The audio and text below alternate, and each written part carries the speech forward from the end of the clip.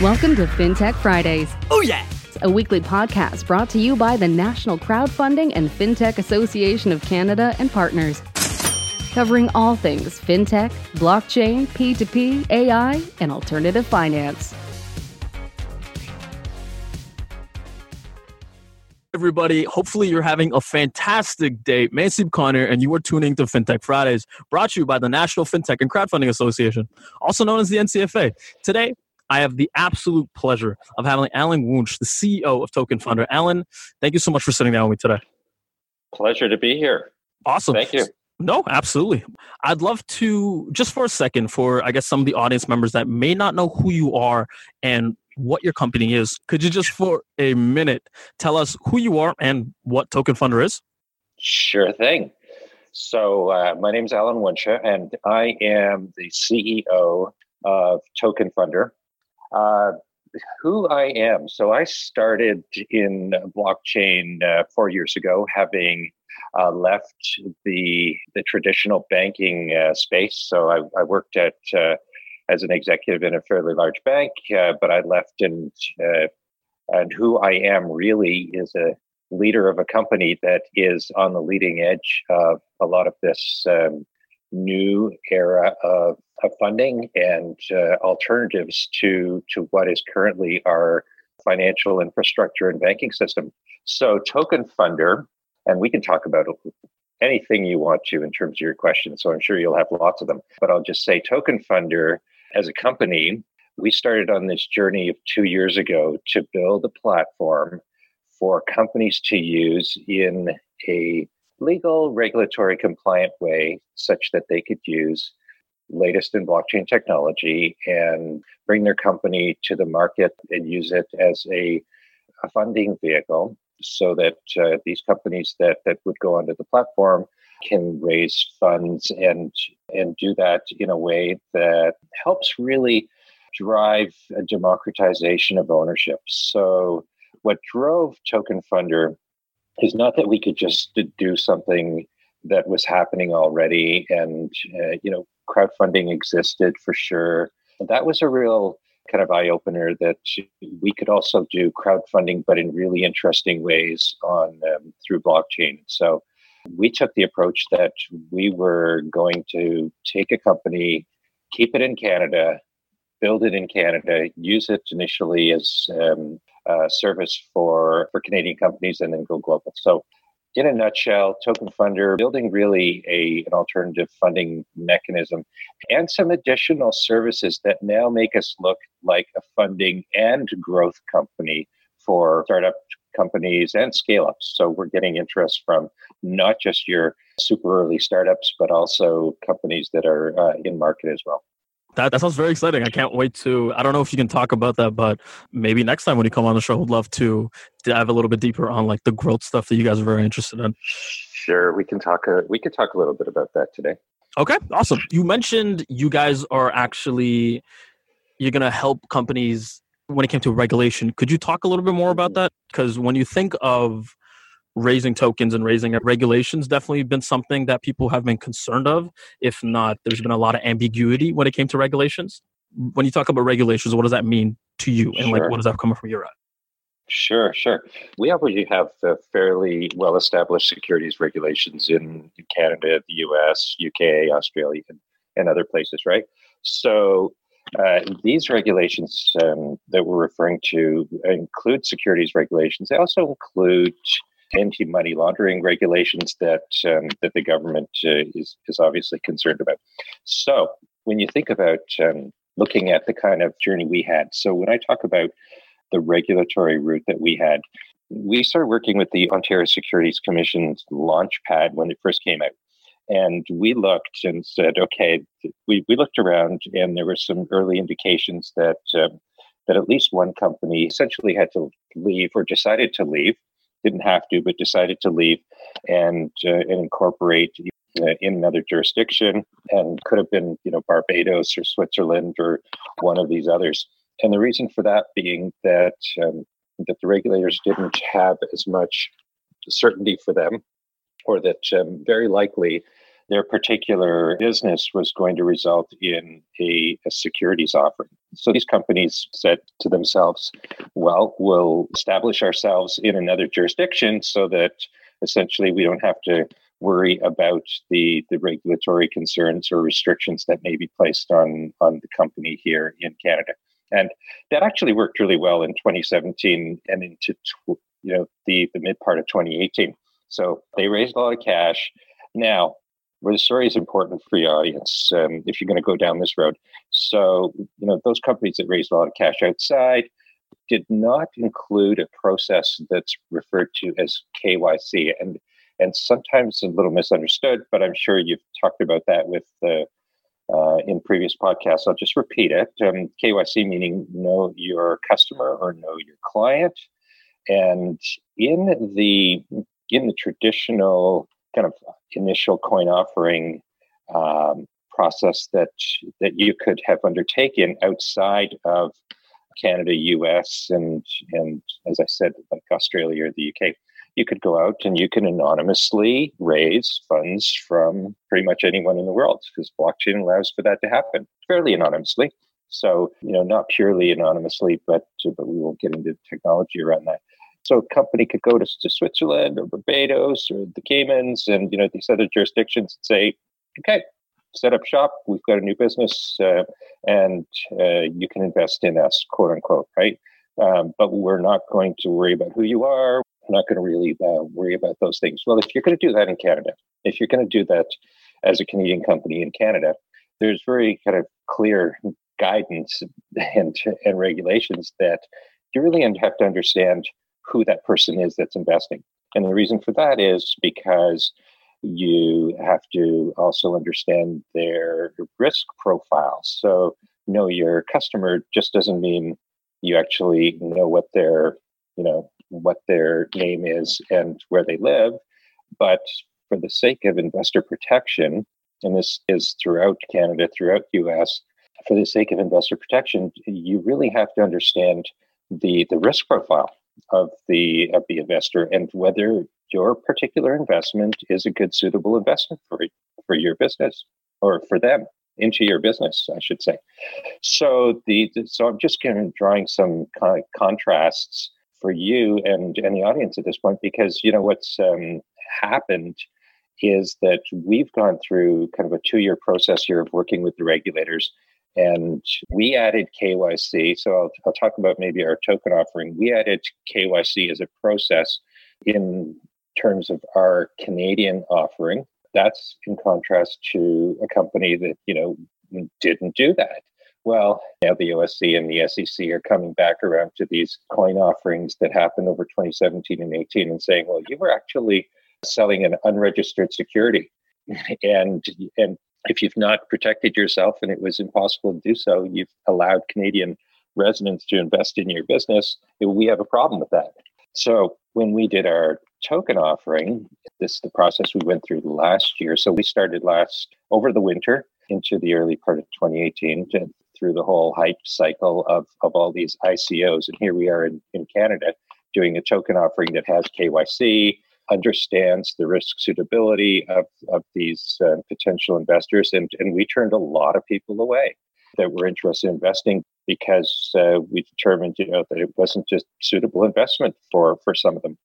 So it's essentially an online process that we installed, and we know who the investor is. So we whitelist them in a smart contract, and then we also token it. We also issued a token, which we call the FNDR token, and that token also had some rights. So I'll continue a little bit along the contrasting, because many of those new projects that went out in 2017 and 2018 outside of our jurisdiction would have terms essentially that included something like, you're contributing to this particular project, but frankly, you have no rights whatsoever.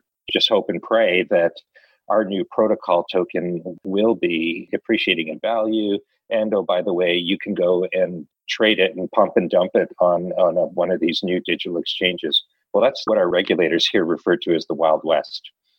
We contrasted that with, okay, so if you're going to invest in a Canadian startup such as ours, you're going to have some patient money, and we won't issue our token on a digital exchange that you can go pump and dump in, because we just don't believe it's appropriate. And that's to our regulators, by the way, in the Canadian context. And you'll, as long as you have some patient capital and you're willing to consider it risk capital, then we think it's appropriate for part of your portfolio. So just like any other kind of proper investment process, we implemented those kind of steps, and we had an offering memorandum, and we had an annual report attached to the offering memorandum, I should say an audited financial kind of report. And that's the kind of disclosure that investors expect. Now, I'll just stop there because sure you've heard of the whole speculation craze that happened with initial coin offerings, and now is kind of fallen apart, and for good reason, out there in kind of the broad world.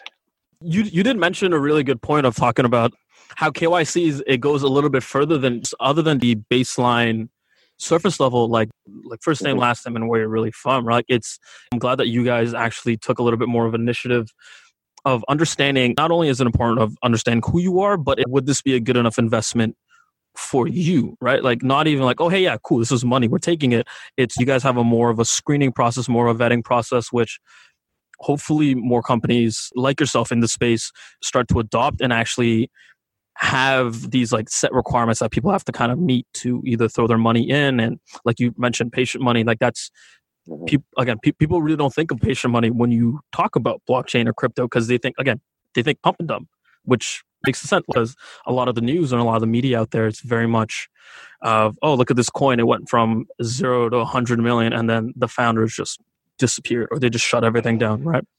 Yeah, I mean, this is really important because, and I hate the term pump and dump, okay, but unfortunately it's out there. Yeah, I'm not a fan of it either. And I'll also add, we didn't invent this. These are best practices that are already baked into our securities legislation. Not everyone appreciates this. So when we started working with the Launchpad, it was a learning experience on both sides. So we shared everything we knew about blockchain. We came in and said, this is how it all works. We're going to tokenize these businesses. Oh, well, what does that mean? And we can talk a little bit about that subsequently. But okay, sounds interesting. Sounds like something really novel. Now we'll also make sure that you're aware of how, we expect companies to behave like good corporate citizens in the Canadian space. And, it's very clear if you choose to look for it, that it says, when you accept investment into your business, you need to understand a person's risk profile. In fact, that's what goes on in the online trading world today. And, there are existing rules that say, essentially, you're supposed to look at every time anyone makes a trade, that it's a risk-suitable trade for them. And there's all kinds of online verifications that people have to do. So very similar. Just because we are in a new space doesn't mean that we have to create everything from scratch. And I want to make that point because we took the time to really understand what the big boys, let's call it, were doing, and then applied it to our particular case. So we scaled it down to make it appropriate for us. And we got some particular exemptions for our token offering, such as being able to raise funds from our own platform, which is something that traditionally you're not allowed to do. So there were certain things that we essentially were allowed to experiment with. And this is part of trying to, frankly, do the right thing, work with our regulators, and use the latest innovative technology. Now, for your benefit and others, let me be clear, that's a long process. So it would have been, and trust me, in terms of temptation, it would have been a 1-month process for us to go to Barbados or Caymans or Switzerland or another place like that, raise $20 million. We ended up doing about a 9-month process. So not for the faint of heart to stay here. There's a lot of regulatory, discussions that ended up happening, just to be super clear about that. But you know what? at the end of the day, I think we're proving out that doing it for the right reasons and doing the right thing actually lets you sleep at night and hopefully lets you kind of do right by everyone in the space. And I mean, I've been in the space now for 4 years. When Ethereum kind of hit the world, I saw it launch with a small group of folks here in Toronto, and I was disappointed that Ethereum had to leave the country for Switzerland. I understood how it was kind of regulatory uncertainty and other reasons that drove that decision. But that still, you want to build a business for the right reasons and act accordingly. My background, I didn't mention this, as a CA. Now we're part of the new CPA organization, and there's ethics and guidelines and all of that good stuff that frankly went out the window in the ICO craze, and it was disappointing to see all those ICOs that kind of tarnished the image of the blockchain industry. So so I mean, moving forward, we're living in an environment now. I'll just add that while we're using the blockchain technology, we're also that kind of company. Although we're called Token Funder, we're not saying to people, we're somehow blockchain or Bitcoin evangelists or Ether evangelists. If it makes sense for your business, we're gonna help you out. Yeah, like you've mentioned a couple things, right? There's always going to be bad actors. That makes sense in, I guess, any new emerging industry. It's just like you've said, doing the right thing is always the right thing and helps you sleep at night, right? It would have been a lot easier and you're seeing a lot of these crypto companies going to the Cayman Islands or going to Switzerland or what have you, and not really knowing that, like, okay, hey, cool, like this, okay, awesome. The Cayman Islands is right now, they're very willing to work with crypto companies and everything. But this goes back down to KYC of knowing your customer and knowing, okay, cool, but what about everybody else? What about people in the rest of the world? What about the Canada, in the US, and all the other markets that are very, if not apprehensive when it comes to this new market? You can't really tackle them and you can't really maximize or just, if anything, you can't really capitalize on them because they're restricted to the rules and regulations just because it's not as an even playing field as you might really think. It's a temporary fix, if anything. Yeah, it's really complex because, as I said, the temptation was there, and the temptation was strong enough for a lot of companies to go and do it, frankly. And, to say, well, we're going to do this in another jurisdiction and we'll eventually come home and try to, well, let's just park that because there's tax reasons also that people make tax or businesses make tax decisions to go to these kind of tax havens, and we get all that. Now, ultimately, you're going to have to come back here. Ultimately, if your business is here and you're interested in living and working in this great country, then you have to come back around to our environment. Now, so all of that, I want to make it clear that it's a process that I believe in, and yet we're trying to make change within the regulatory regime. There are outdated regulations. There's no question about it. There are regulations today that benefit the big players and the incumbents. So, a startup getting into this space for alternative funding, and a startup like ours that is looking to have a marketplace for these future tokens, that's great.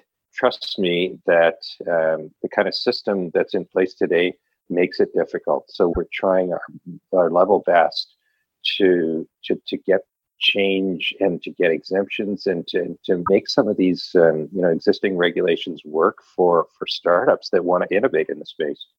Which, I mean, it makes sense because, like, we definitely talked in the past. I mean, if anything, last episode we talked about how we had Charlene from CoinSquare. Oh, for sure. Yeah, I like Charlene. Yeah. Charlene's great. Yeah, no, she really is. She mentioned, she's like, hey, like, people have to understand that the banks had 20 years at this, and they're still, I mean, till this day, they're still trying to figure out regulations and everything.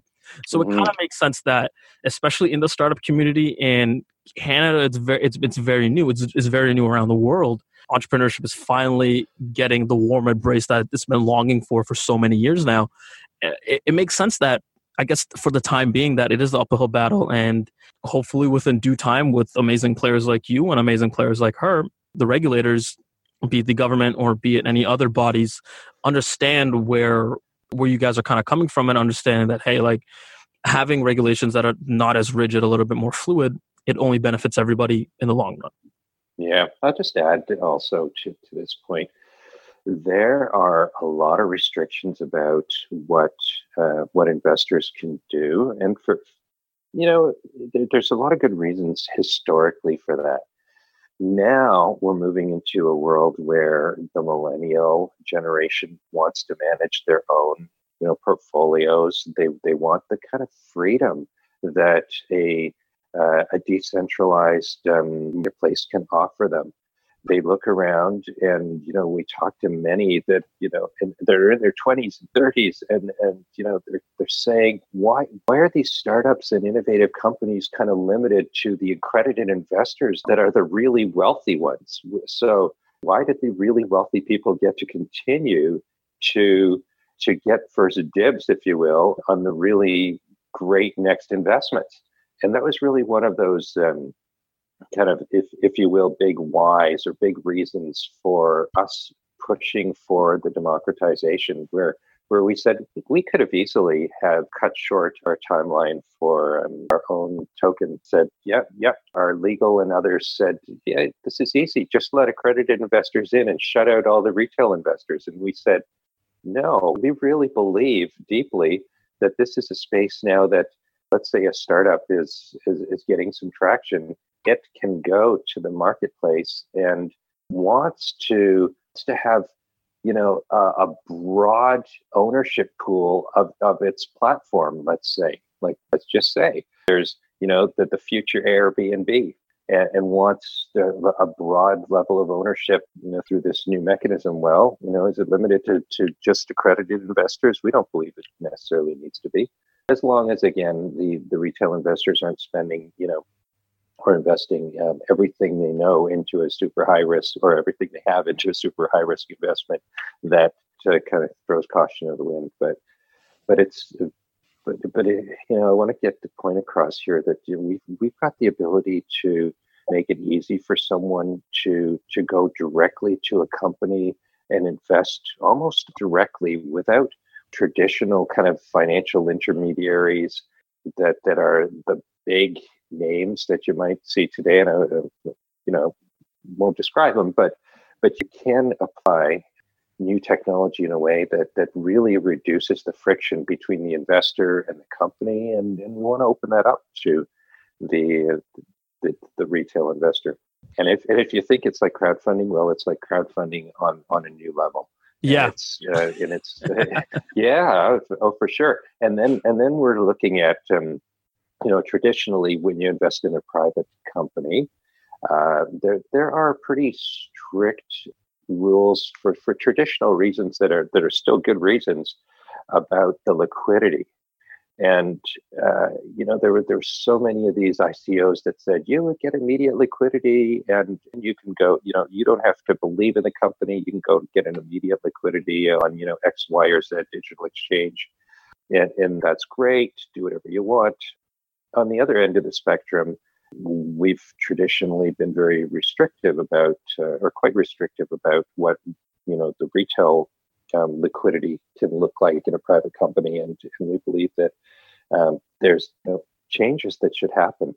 So it's a bridge, right? We in effect, we as a company are looking to, and have been, I describe ourselves as kind of a bridge with traditional way things were working and the existing kind of regulatory environment. But I mean, we've got very clear regulations.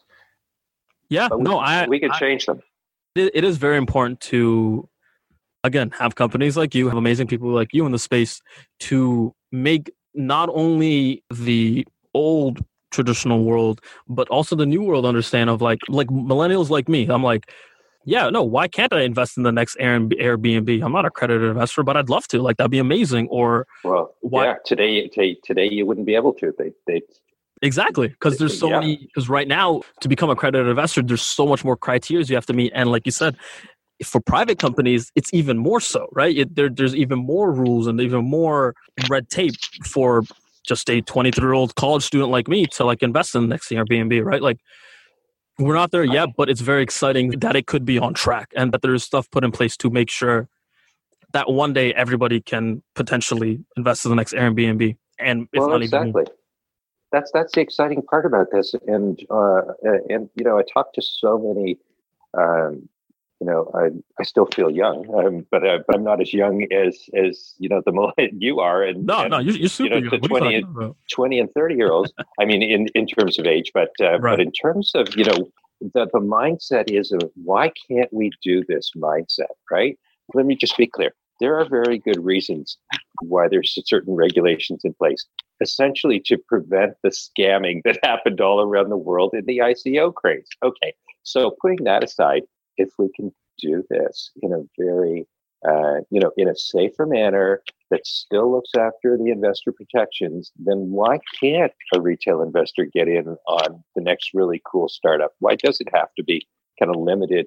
Or why it should a retail investor be limited to $2,500 or something like that? Yep. And when an accredited investor, by the way, who's typically very wealthy, they have much higher limits, but they're not always, frankly, more intelligent or aware of what this new technology is. So we get a lot of people saying, well, I really understand this technology. Why am I limited to a small, a tiny little investment? What's the art of the possible? And how can we get a safe environment, and it's not an or position, and open it up to a broad kind of democratization of investing opportunities?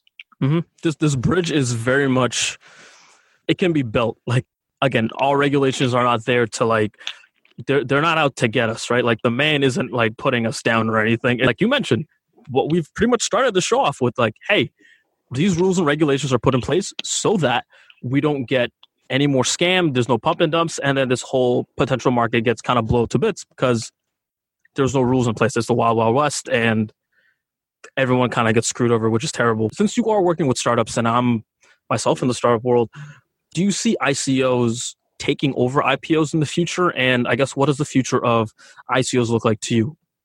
Given that your opinion's a little bit more biased, but still. Yeah. I mean, for sure. I'm biased in looking at what the art of the possible is. So what is possible? And I've for the last couple of years since we started Token Funder, I didn't use the word ICO whenever I talk to anyone in the space. I mean, of course, the ICO term has taken off, but I more think of them in this initial token offerings, and the token being the more generic form, because not everything you put out there is a coin or a cryptocurrency. So that's kind of like where do you see the future, right? I do think that token offerings and this democratization of investing opportunities into innovation, into innovative startups will be a very real and is a very real alternative funding mechanism for companies. Now, what that means is that there's going to be a transition period. So let's say, and we all know what's going on with the broader cryptocurrency, in quotes, marketplace today, right? So the value of it's down.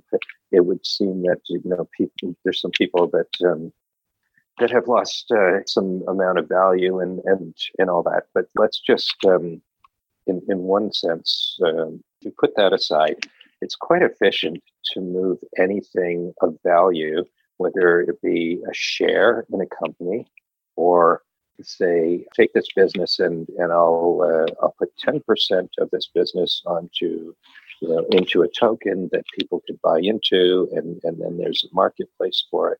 It's very efficient, and you don't need, large infrastructure when you already have a public blockchain. You don't need to use a traditional funding vehicle. So people have also asked me, and I've addressed this in other in other conference panels and whatnot, whether this is the end of venture capital. And ultimately, the answer is not necessarily, because some companies may want just one or two people investing in them. And some companies might want thousands of people investing in them for different reasons, for different business reasons. So there'll be a hybrid, but there's no question that the token offering, the model, is a very efficient one. And you can just imagine, in the future, you're going to have your wallet there, and you're going to have a wallet that shows some Canadian cash or some other kind of currencies, and then you'll have, a share of, so what's your startup called? It's called Curex.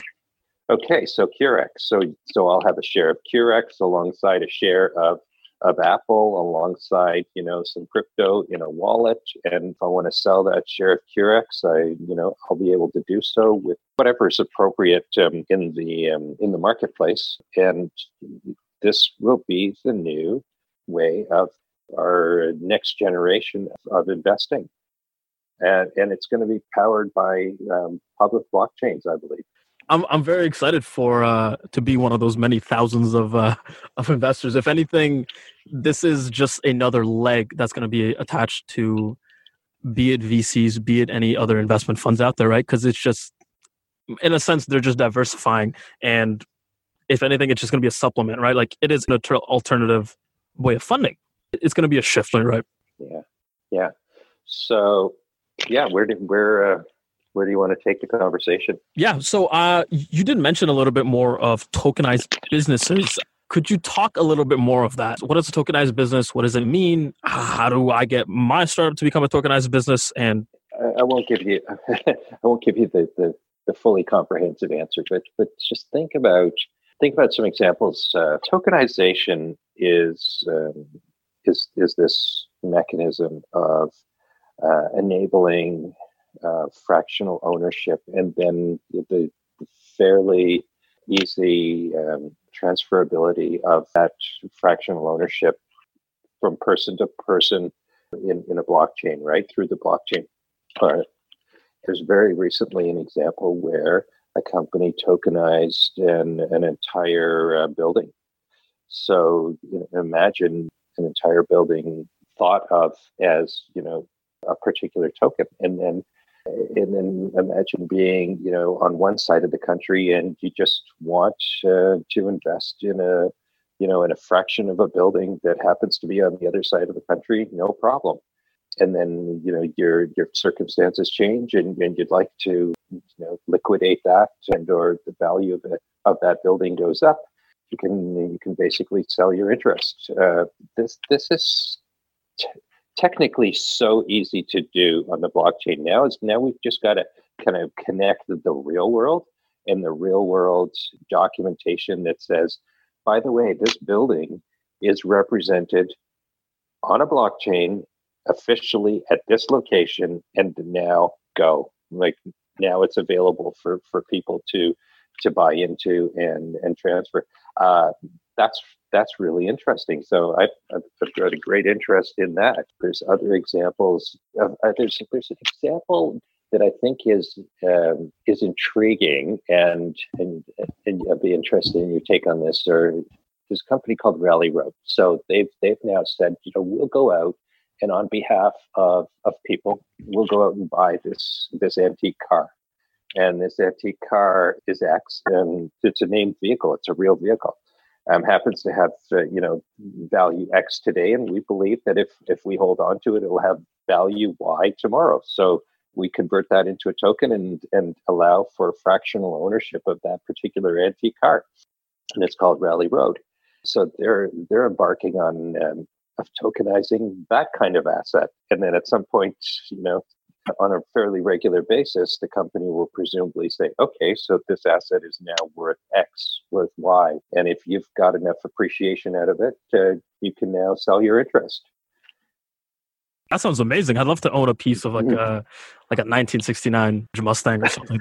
Oh man, that'd be incredible. That Ford Mustang would be exactly the kind of example that I heard talked about. And so, all kinds of really interesting cars that they happen to be focused on. So that's just one model. So now cars, real estate, business shares, you name it, essentially any asset. I love it. Just kind of marry up the the legality of it, and people are considering, that the home or the condo that you own, if you, if you want some help in owning that house or condo down the road, I'm sure it'll be quite possible that you'll say, "Great, I've got this residence that is known in the world, as registered by the government under this lot and identity. And oh, by the way, I'm willing to legally sell a fraction of it." Wouldn't it be pretty easy for that business or that residence to be tokenized? Yeah, no, I love it. I'm waiting for the day for a company to say like, "Hey, you want it? We tokenize it." Sooner or later. So this is it. Token Funders' vision here is to start with companies and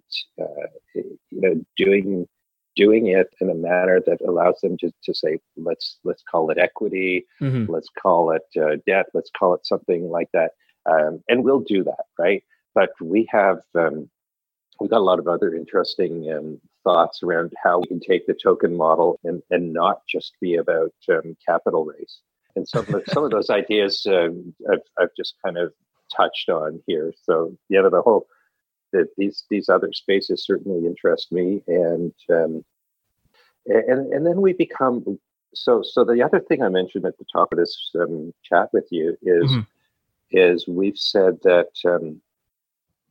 we're going to also build a network around these companies that we're currently helping, and that's when I call this not just funding, but actually involved in the growth of the companies. So identifying kind of advisors and resources from wherever they might be, and providing them with an incentive of a token, say, to help that particular startup, so that you're not just then a startup that's only getting help and guidance from those immediately around you, but that can come from anywhere in the world if you incentivize it through a token structure. Wow, I can't wait till that. That'd be very interesting. Yeah, no, I mean, working on it. No, that's wow. No, that's incredible. I can't wait for that to like have like a nice network, or even you can even probably call it community of just advisors and just people, be it from actual customers that are willing to use it, or be it from actual like VCs that are willing to like, oh, I can definitely see that like the actual implementation of this X, Y, and Z product or service that you might have, right? I'm just gonna add a little reality to this right now. So please. I just recently came from the global Ethereum developers conference called DevCon in Europe, as in Prague, and there was thousands of developers continuing to work on the next big thing, and also creative people. So the UX is really important. The important thing that folks listening to this will probably want to understand is that we're not quite there in this new infrastructure called in this case Ethereum, that it's scalable worldwide as we might want it to be. So we expected that there was going to be some changes this year, and so there was a lot of kind of pent up hope and all anticipation for upgrades to the public blockchain for scalability, and now it's being pushed into 2019, but it's not that far off. So while it's not a platform that's fully scalable such that you can put every single asset in the entire world on a public blockchain, and we can run a Visa network on the public blockchain, those are still very visionary. But 2019 is now the year that we can anticipate some upgrades to scalability and speed throughput on these blockchains. So that's kind of a dose of reality. I love it. I can't. So yeah, everyone, you heard it here first. Make sure 2019 you guys start earmarking for getting a piece of that Ford Mustang that I so badly want. There you go. I can't wait. So anything else that really excites you that's going on in the space other than owning a piece of a building and owning a piece of my dream car? I think it's generally really exciting that this is going to be a technology that will bring and has really kind of awakened, I'd say, a vast number of people in the population around asking real big questions around where's the power in today's society? Who's running our big financial systems? Are they running it the right way? Should we be decentralizing some of this power? I mean, these are really big questions. I don't have all the answers to them, but I think it's been really, the technology itself has been a really good catalyst to asking these questions, and to ask questions of, governments that currently manage our central banks and central currencies, when and if, let's say, in the coming years, they'll start to suggest that we're going to have central bank digital currencies as they are looking at today. It'll be really interesting, and it's exciting to think about these things, but it'll also be interesting to think and important for people to think about, are they getting the privacy they need going forward? Are they getting investment opportunities? Is this technology decentralizing our power structures? What will happen if we have, a central bank digital currency? I think it's actually opening up exciting conversations for a lot more people to understand how money moves, who manages our societies, who governs our societies, and how money flows. And those are some really big socioeconomic questions in the context of, think about, this is not just a blockchain, but this is a technological shift that we're going through with impact on a lot of jobs too. Oh, absolutely. So, absolutely. What do I think? I think that, opening up this dialogue about what is money, is Bitcoin money, is Ether money, should it be, or should it be something else? This is an exciting time to be kind of challenging the status quo and doing it, again, always doing it for the right reasons, right? Yeah, absolutely. But for decades, we had infrastructure that's been very centralized, and now people have the opportunity to rethink some of that with decentralizing technology. Rethink the fact that one or two or three very large companies own our social identity if you allow them to do so. And we may have the decentralized version of Facebook that gives you your identity back. That's exciting. It really is, because this is the first time in I kind of want to say first time in a long time where power is really going back to the people, and the people actually have the power to fight back. And everybody's kind of looking at the current way the world works, be it how money flows, who actually runs and operates the money, who and why they get to operate the money. Everyone is kind of looking at it as more. They're looking at it more skeptically, if anything, right? And they're second guessing it. And there's again, the technology is emerging where maybe not necessarily fight back, but maybe create a world where it's a little bit more of an even playing field, and where everybody and anybody can hopefully one day participate, own a building, buy my dream car, and take it from there. You said it, even playing field. And that's the whole discussion around decentralization.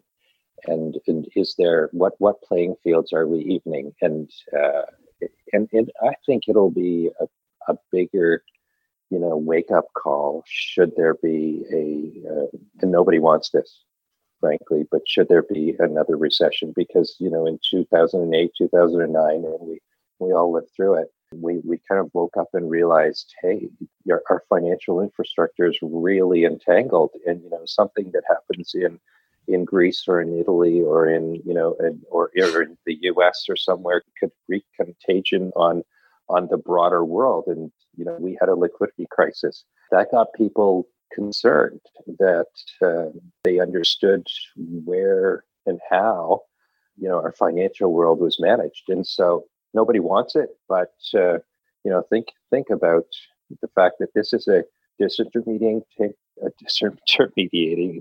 technology. It's potentially decentralizing existing power structures. It could level the playing field. It could bring new opportunities for people to decentralize, large, I call them kind of large centralized web properties that exist today. There's a book that's out, after Google.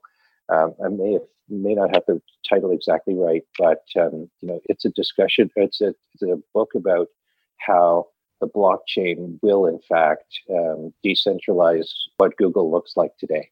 And this is a new time. I mean, it opens up a lot of new questions, and maybe I'll just leave it there because, I don't have all the answers. No, I think certainly it's an exciting time. Yeah, no, I think this is a great way to really end it. Like, this is, I'm excited. I mean, I get to own my dream car a lot faster than I thought I could. Oh, I get to get into real estate a lot faster. Oh, I'm very fired up.